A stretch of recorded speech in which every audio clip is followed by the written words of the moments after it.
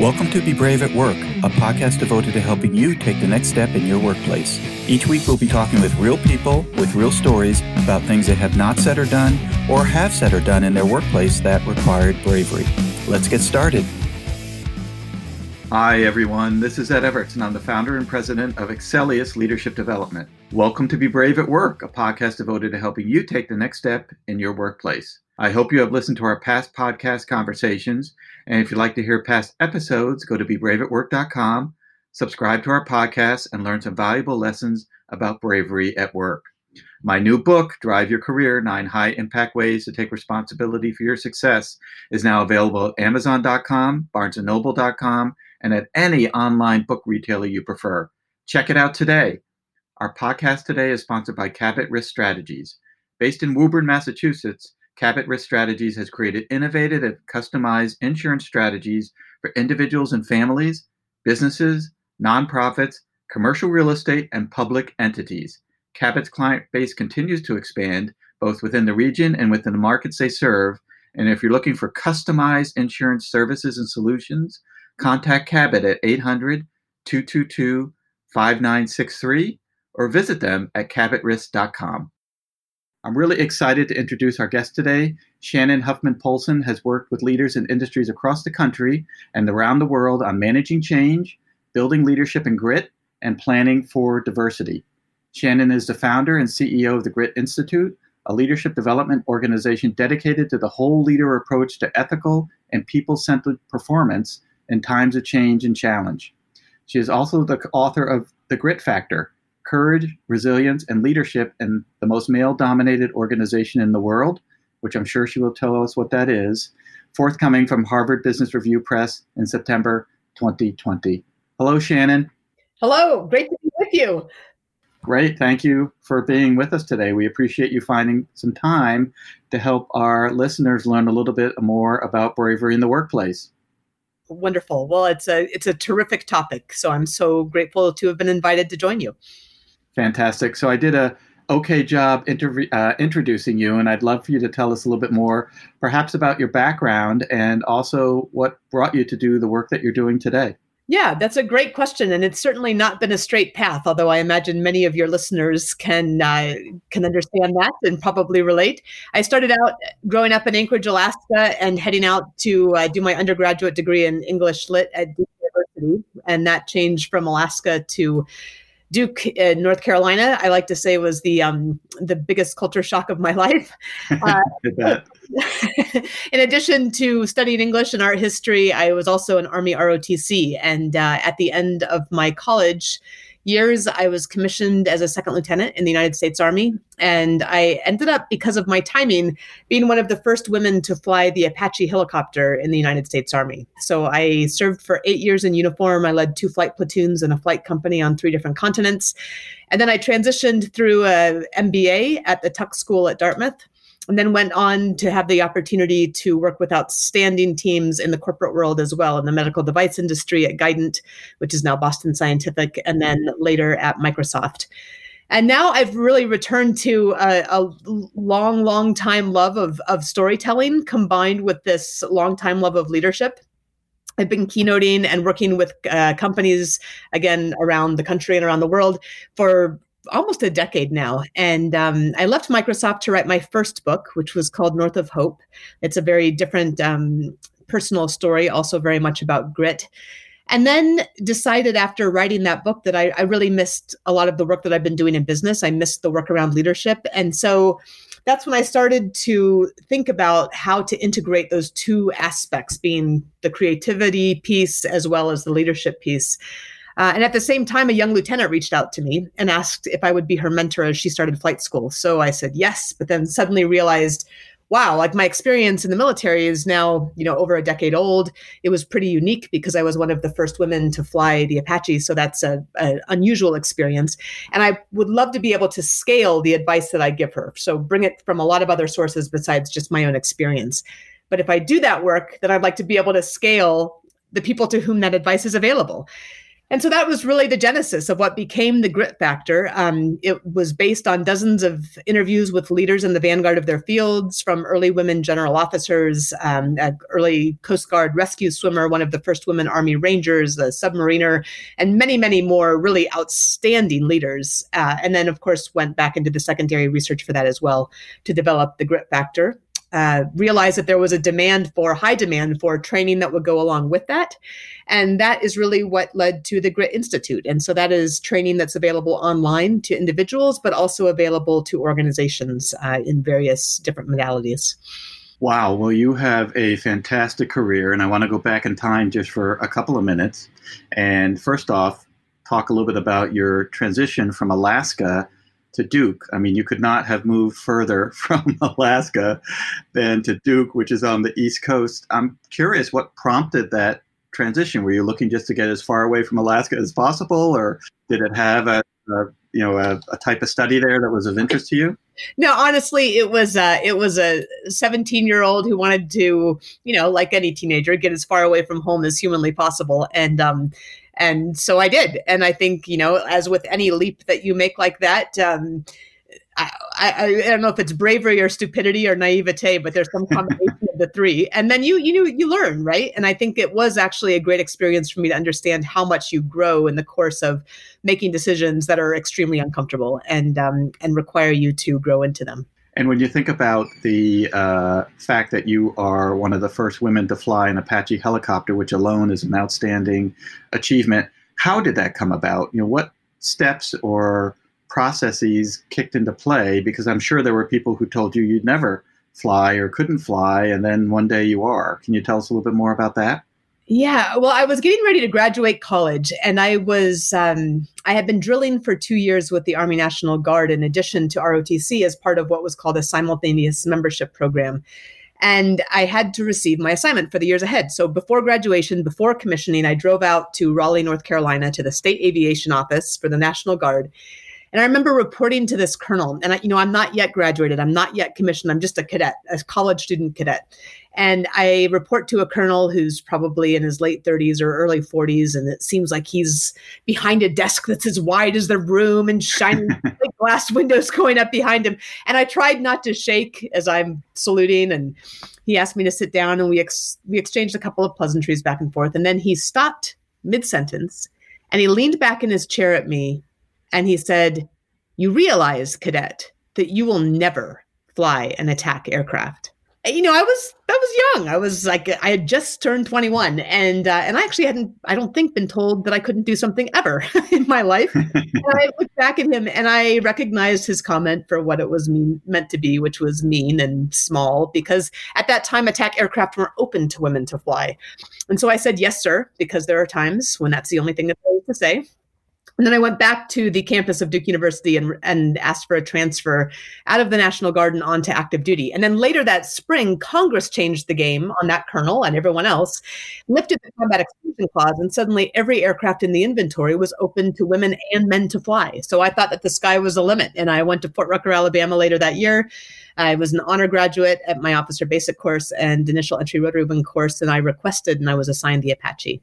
So I think there are multiple parts to that. I mean, it's not that was without fear. It was also sort of a, really, I can't do that? Well, watch me.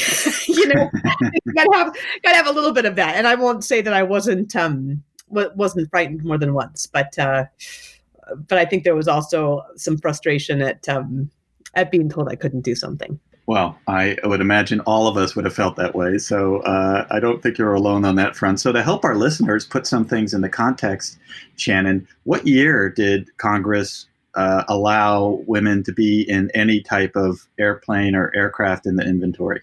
So that was 1993 is when the combat exclusion clause was lifted for women in aircraft. And so that feels like a long time ago now.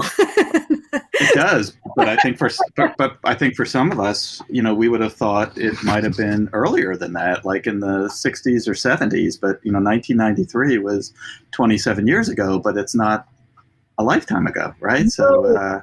And there were women flying. They were flying transport, and certainly they were flying medevac and other things. They were flying in conditions that were certainly combat conditions, and I think that's one of those things that has caused the debate to be so silly in many cases is that in each time when Congress has lifted restrictions, women have been doing that work for some time before those restrictions, just in different capacities. So, and that was the case when I came in as well.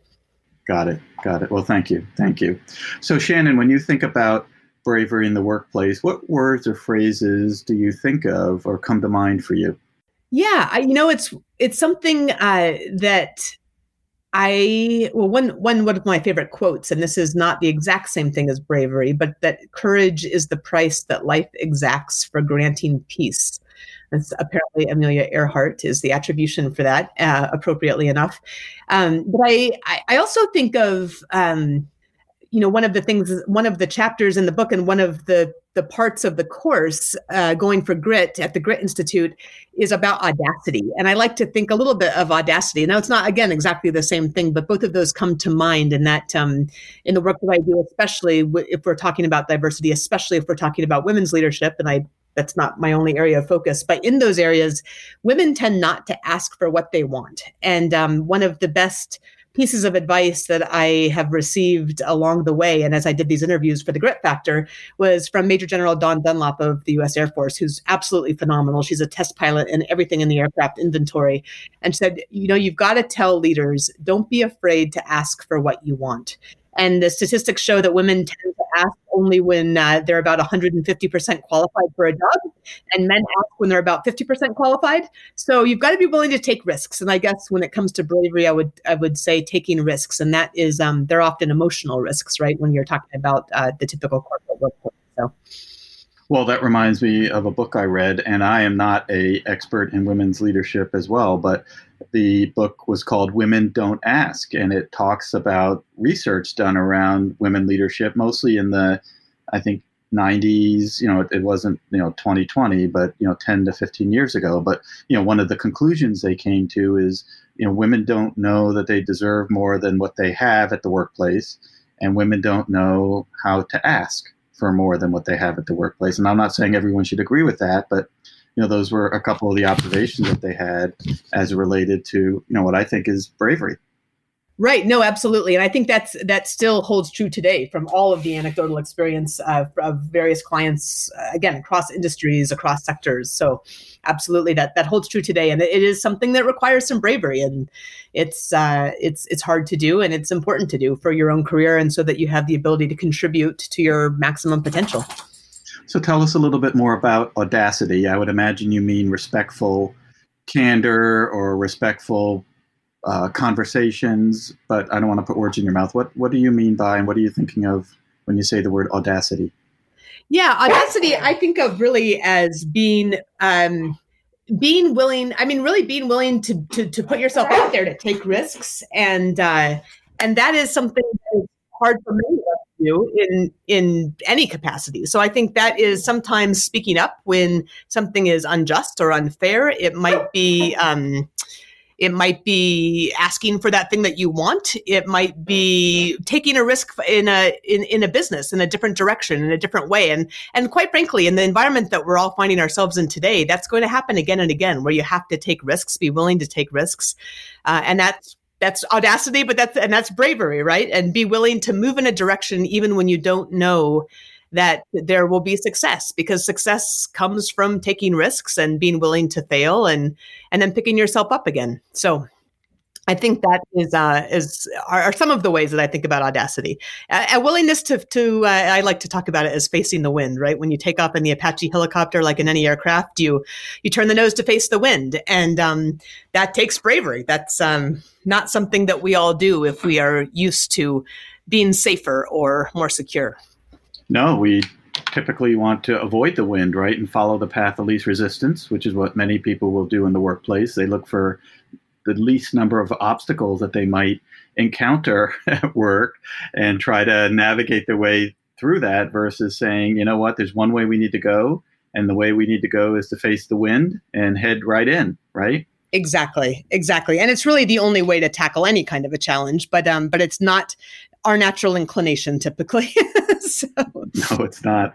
What about the relationship, do you think, Shannon, exists between bravery and grit? Maybe you could tell us a little bit more about the word grit as you use it in your vocation, and perhaps we could talk a little bit about how it relates to bravery.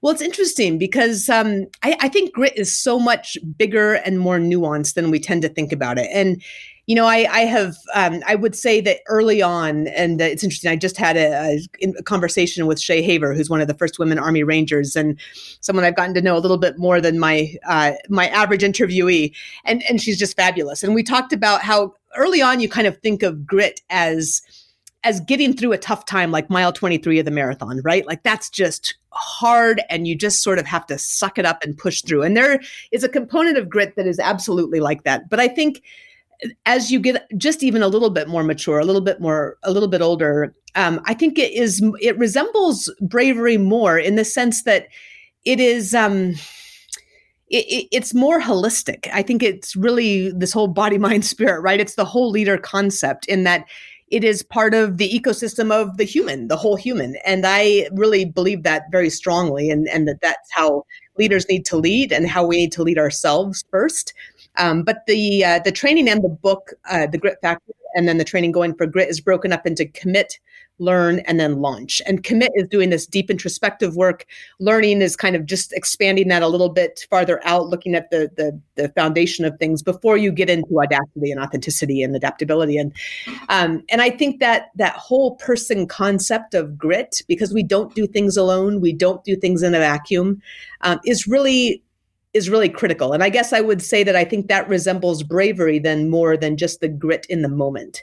And at the same time, it's not the same, right? Because bravery is more akin in that ecosystem to the idea of audacity, I think, in the sense that you're willing to put yourself out there. You're willing to risk failure. You understand that failure's not final, that, and I like to say that it's not failure that matters, it's what you do with it that counts. And you've got to be brave to face that, for sure. So I think in that way, there's more of an association through the concept of audacity. We're going to pause in our conversation with Shannon Polson and ask that you join us on our next podcast, where we'll hear a little bit more from Shannon on how she defines grit and also her story about bravery in the workplace. And to our listeners, thank you for joining us this week, and we hope you join us next week as we further explore being brave at work. We also remind you to subscribe to our podcast at bebraveatwork.com and or download and listen to our podcast on Pandora, Spotify, Google, iHeartRadio, Stitcher, Apple, Overcast, CastBox. We are everywhere. Do you have something to say yet are not saying it? Do you have something to do yet are not doing it? Now is the time to be brave at work. Have a great week.